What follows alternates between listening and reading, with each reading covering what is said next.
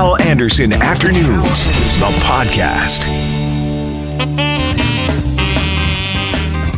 Hey, thanks a lot for checking out the podcast. Coming up, Kevin Donnelly from True North. There will be a Raptors viewing party in Winnipeg. Tyler Mislawchuk, a Winnipeg triathlete. We'll talk to him as he gets ready for the 2020 Tokyo Olympics. And Sutton Eves will join us on the podcast from Generation Squeeze. Manitoba home prices unaffordable for the average young person. Please rate the podcast. Please subscribe to the podcast. And now, the podcast.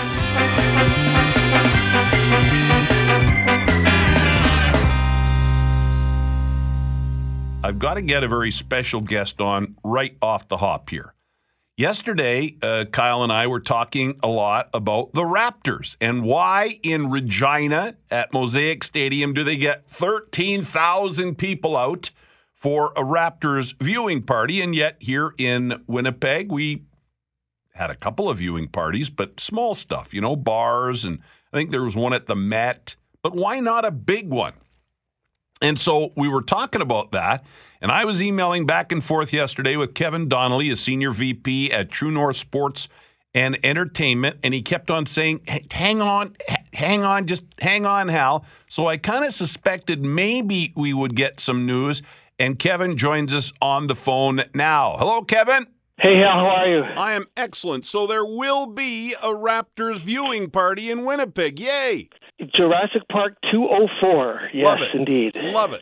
And how do you think it's going to go? Because why didn't we do viewing parties before this in a big way? Well, we, for the Raptors in particular, I think we're slow learners. But, watching what's taken off across the country, I think that we've done these before. We have a little bit of a history of throwing a street party or two. So yep. It really took us a moment to say, is the interest really there? Like, is the interest what we feel that it likely is? And again, we've all been huddled around the TVs now watching these games. It is something that has taken the country, I think, rightly so. So, we just waited for the moment and said, okay, really, this is something that we should do. We're thrilled to be able to do it. We reached out to our friends at the Raptors in Toronto, and they gave us their blessing. So we're happy to do it. We announced that we're going to do Game 6. If there is a Game 7, we'll do that one too. And we're using it as an opportunity for people to bring a tin for the bin. So we're going to help out Winnipeg Harvest as well. You know, that's the best part of this, and you and I have talked about this before.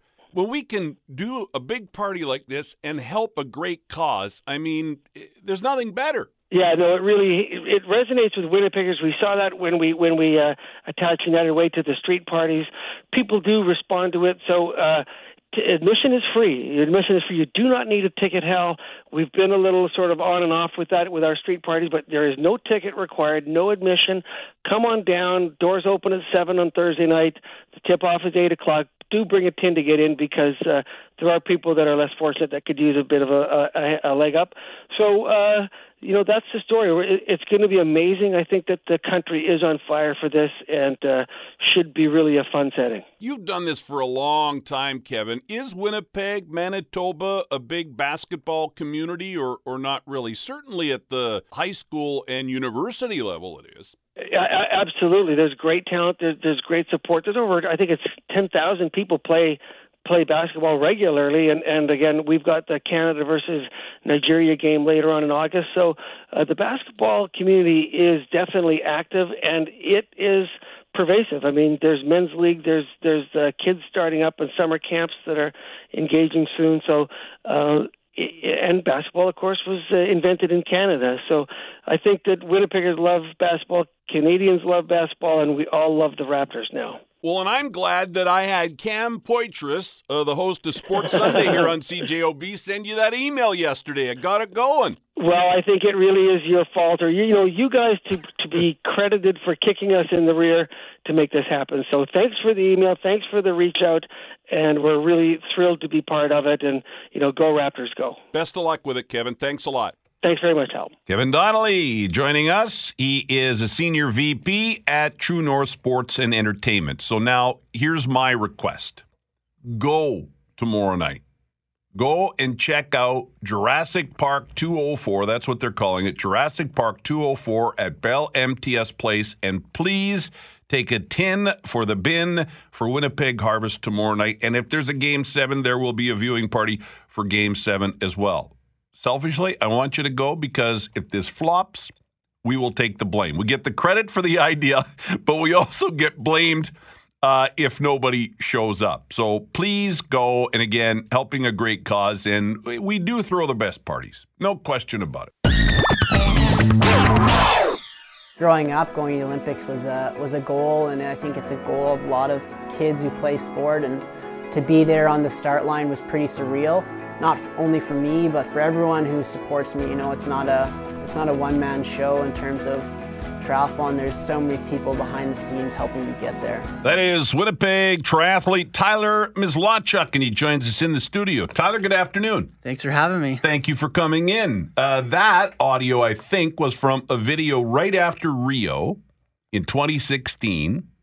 Yeah, that's correct. What was that experience like? Because you were the youngest, right? Yeah, that was wild for me and my family. Obviously, you know, you set these lofty goals for yourself, and Rio was kind of one of those dreams that you thought, well, maybe 1 in 100 chance or 1 in a million chance type of thing. And, you know, the stars aligned and I was able to go to those games, and that was something I'll never forget. And now you're getting ready for Tokyo 2020. Yeah, it's pretty crazy to think that that I'm doing it as a full-time thing now. I never thought when I was going to high school that I'd be a, you know, in quotations, professional athlete. So it's pretty wild. It's been a wild journey. You know, reading about you in preparing for this chat today, you have to be so disciplined to be good at what you do, and yet as a young person, you weren't all that disciplined. It's crazy.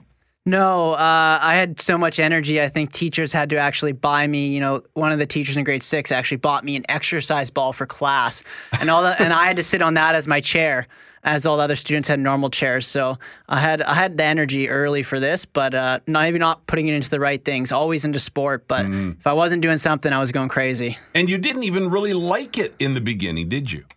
Triathlon, or yeah. I did one, stopped and said, whoa, that was way too hard. Mom, I'm not doing that. And I came back to it 2 years later. It drew me back in, and I fell in love with it. But yeah, it wasn't love at first sight, as they say. So 2020, Tokyo, how do you prepare for that? We're getting close to a year out from that now. How do you even, I can't imagine being on that world stage and competing. Yeah, I mean, it's pretty wild. Every race you do, you prepare differently. I raced in Mexico last weekend. You know, you go to a race like that, you look up where you're staying, you know, you look up, you know, health precautions, you look up, you know, travel advisories, all these things. And this year I've been to 10 countries alone, and preparing for Tokyo will be no different. You know, you have to prepare for heat, climate, all these things. And I'm actually partnering up with Valneva Canada this year for Project Japan, Destination Japan, and basically just, you know, preparing everything I can for the Olympics. You know, you look into all those factors because, you know, sport from an outside, you watch it on TV and that's all it is. But it's many hours of preparation and work and behind the scenes. You know, you need a whole team behind you. Because you can't worry about stuff like where you're staying and when you get there, right? You've got to focus on what you're doing. So you try and prep as much of that ahead of time, I suppose, eh? Yeah, I mean, that's the stuff I don't love. I love training. I love racing. I'm a competitor. But those are things that if you don't take care of, you're not going to be a competitor. So it's things that not all athletes love. I mean, some people do, but I don't love sending the emails or doing the research, but it has to be done. And for Tokyo, you know, we've already done, you know, a bit of heat work. You know, we're looking at, you know, what foods to eat, what foods to avoid, how to get into time zones. You know, again, like I said, health precautions. If you're not healthy, you're not going to race well. Yeah. And that's probably one of the things I've done best in the last 2 years from Rio is stay healthy. And just train consistently every day and just get better and better. Because you've had a lot of injuries, over the years. Yeah, mostly because of falling off my bike. I my first World Cup ever, I broke my jaw. Second one, broke my ribs multiple times. And these are things you can't control, but obviously they're in part of the sport. When you're biking in a group of 50 guys, 50K an hour, you know, sometimes it's not in your hands. Yeah. And your mom's in the studio here watching you chat with me. What is that like, doing this and having the support of your mom and the rest of your family and friends and all of Winnipeg and Manitoba? Yeah, I mean, it's pretty special. I actually have 3 friends in Winnipeg right now that are international triathletes that I train with, and they've never been to Canada before. And the last 3 weeks, they're getting sick of me because all I do is pump up Winnipeg and pump up home. And so I'm pretty happy I get to show, new people to the country and city. It's a special place for me. It's home, and it always will be. And, they're getting some mom and dad cooked meals as well. So they're benefiting off that. Yeah. What are some things that you want to show them while you're here? What have you done? What do you plan on doing? So we only got in, 36 hours ago. So not much yet, just kind of recovering. But, just all the typical things, take them to some nice coffee shops, take them downtown to the Forks, run the river trail, visit parks. This is a beautiful time of year. We've come from Mexico and Arizona, so both, dry climates. And right now it's so green here that they just can't close their eyes. It's unbelievable. What parts of the world are they from? So we have an Australian and a guy from Ireland and a fellow Canadian but has never been to Winnipeg. So he's appreciating it as well. Very cool. You mentioned coffee shops. You're a big coffee guy. You're a beer guy. Yes. Right? But you got to kind of be careful with that, I suppose, when you're training. Eh? Yeah. Maybe, I hope Coach isn't listening, but we're going to visit maybe a brewery too when we're here. I have to take them. They're the same. And coffee shops if you're not drinking coffee as a triathlete, you're probably not training hard enough because I need it in the mornings. Yeah, same in radio, man. Yeah. I've done morning radio for a lot of years. I do afternoons now, and I love it because mornings are tough. But you're able to get up and do that. What time of the day do you get up to train? Actually not as early as y'all think. Because I'm doing it full time. Yeah. I can train all day. Yeah, it's your job. Yeah, it's my job. So you train all day, get up like a normal person, 6 or 7 a.m., have a coffee, get into routine and train for a few hours in the morning, maybe take a bit of a break, eat. We do a lot of that. Yeah. Another coffee and we get back to it in the afternoon. You mentioned you've been to 10 countries just in the past 6 months. I think you've been to more countries, almost 24, or maybe more than 24, more countries you've been to than years you've been alive. Yeah, no, it's pretty wild. As an 18-year-old, had you said that to me, I would have laughed. I would have laughed if you said I was a professional athlete, but you've laughed even harder if you said I've been to that many countries, and I do not take that for granted. Anytime I go to a place, I'm just, I just don't take it for granted. Yeah. Is that one of the great, obviously competing and representing your country, and that's so cool. And as you said, a 1 in a million lifetime sort of opportunity. But is travel an exciting part of it? Do you enjoy that? Or would you rather kind of do it all right here if you could? I like the mix. And when I first started doing it, I was thinking about, I'm missing this party or I'm missing this with my friends because, you're in the community and you see all the events you're missing. But as I've gotten older, I still miss those events, but I'm realizing what I'm doing. My body's going to be done in, how many years, and I'm not going to be able to do this. So enjoy what I'm doing right now and how I'm doing it, because you're not going to be young forever. I can live the rest of my life in Winnipeg or in one location and still travel, but enjoy what I'm doing now, and I don't take it for granted as much as I would have as a 21-year-old who went to the Olympics, kind of being so green to it. Now, every country I go, I try to, soak in a bit more. And as you get ready for the Tokyo Olympics next year, do you have a goal? Do you go in saying, I want to win hardware, or do the best I can do? Do you try and beat personal best? What do you go in hoping to do? No, everyone, when you ask that question, everyone avoids the question. They go, I want to do this and this. And I want to win a medal. It's a bold statement, but I want to win a medal. I'm training to do that. And if I don't do that, then I failed in the event, but at least I tried, and I'll say it out loud, because if you don't say it out loud, then it's not real. So that's something I'm chasing. And if people want to follow along, I'm on social media. Like you said, there's a lot of cool photos on there of places I get to see. And that's where my parents and even my grandma told me this morning, she watched the video of me racing in Mexico on the weekend via social media. So it's crazy. And she's 84. Yeah, that's very cool. That she can follow along, now and watch you compete.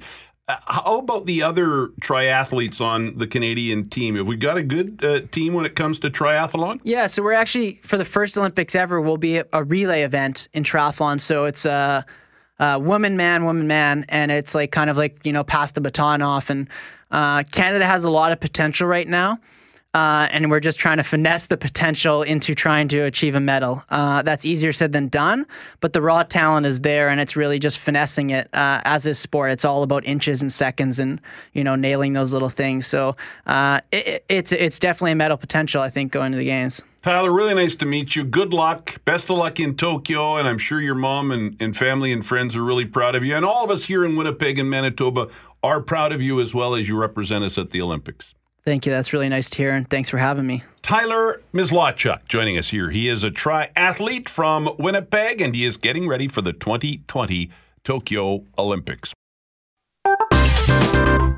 If I were in Manitoba right now, and for that matter also Saskatchewan and Atlantic Canada, I would be going and developing advertising campaigns in Ontario and BC and saying, your hard work will pay off more in Manitoba. You can get by for less work to get into home ownership. You can have more free time. You can have way less debt and far more financial security, even if you don't have as good a paying job. That is Dr. Paul Kershaw, UBC policy prof and the founder of Generation Squeeze on the Start here on CJOB this morning. Sutton Eves is the co-executive director of Generation Squeeze, and she joins us live on the phone now. Hello, good afternoon, Sutton.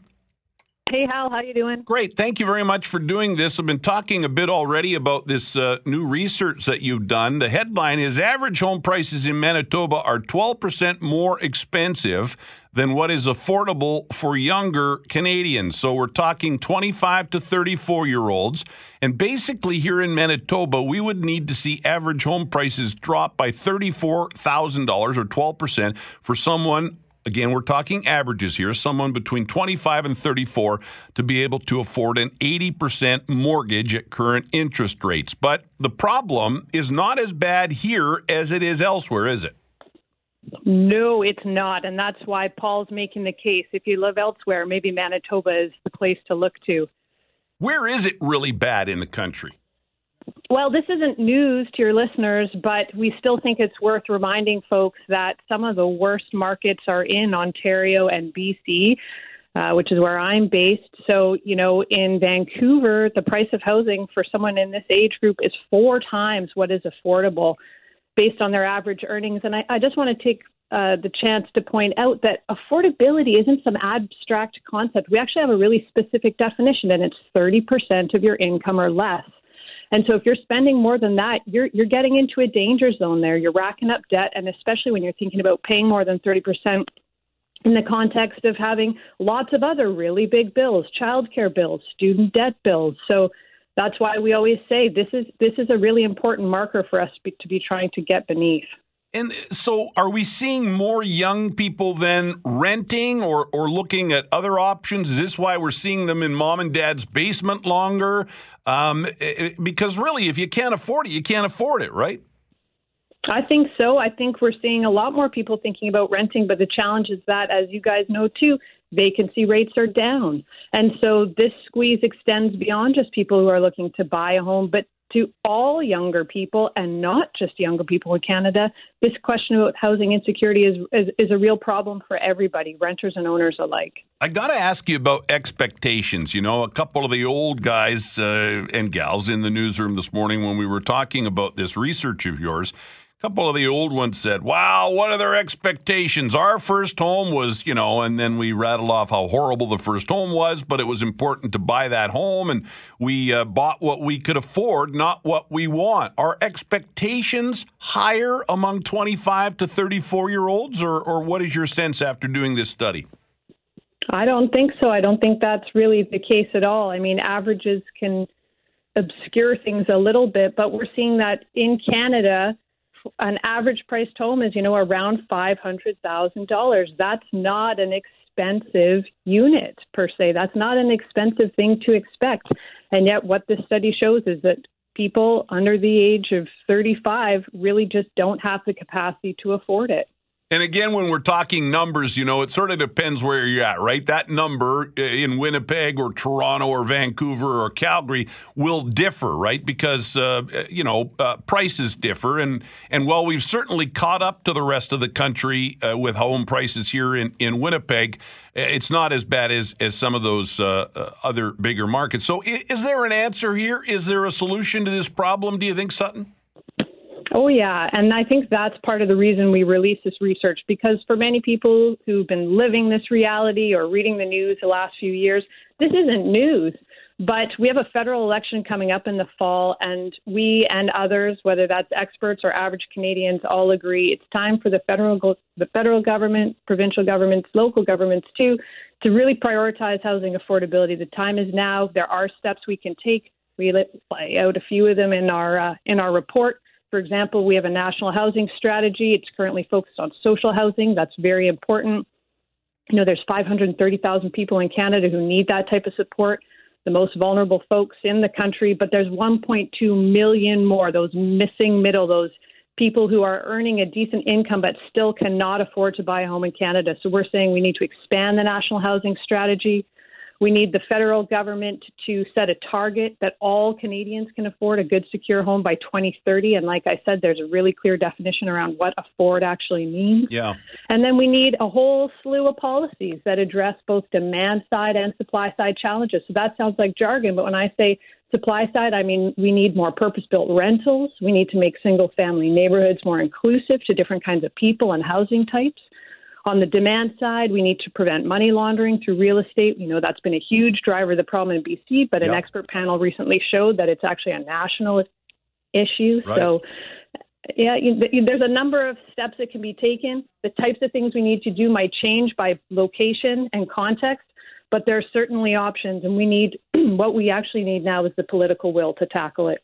Well, I'll tell you, the timing of this study of yours at Generation Squeeze is very good, because we are waiting for the campaign for an election date to be named here in the province, and we're also, heading into a federal vote. So it's a great time to be talking about it, and I appreciate you spending a few minutes with us, Sutton. Thanks a lot. Thanks so much, Hal.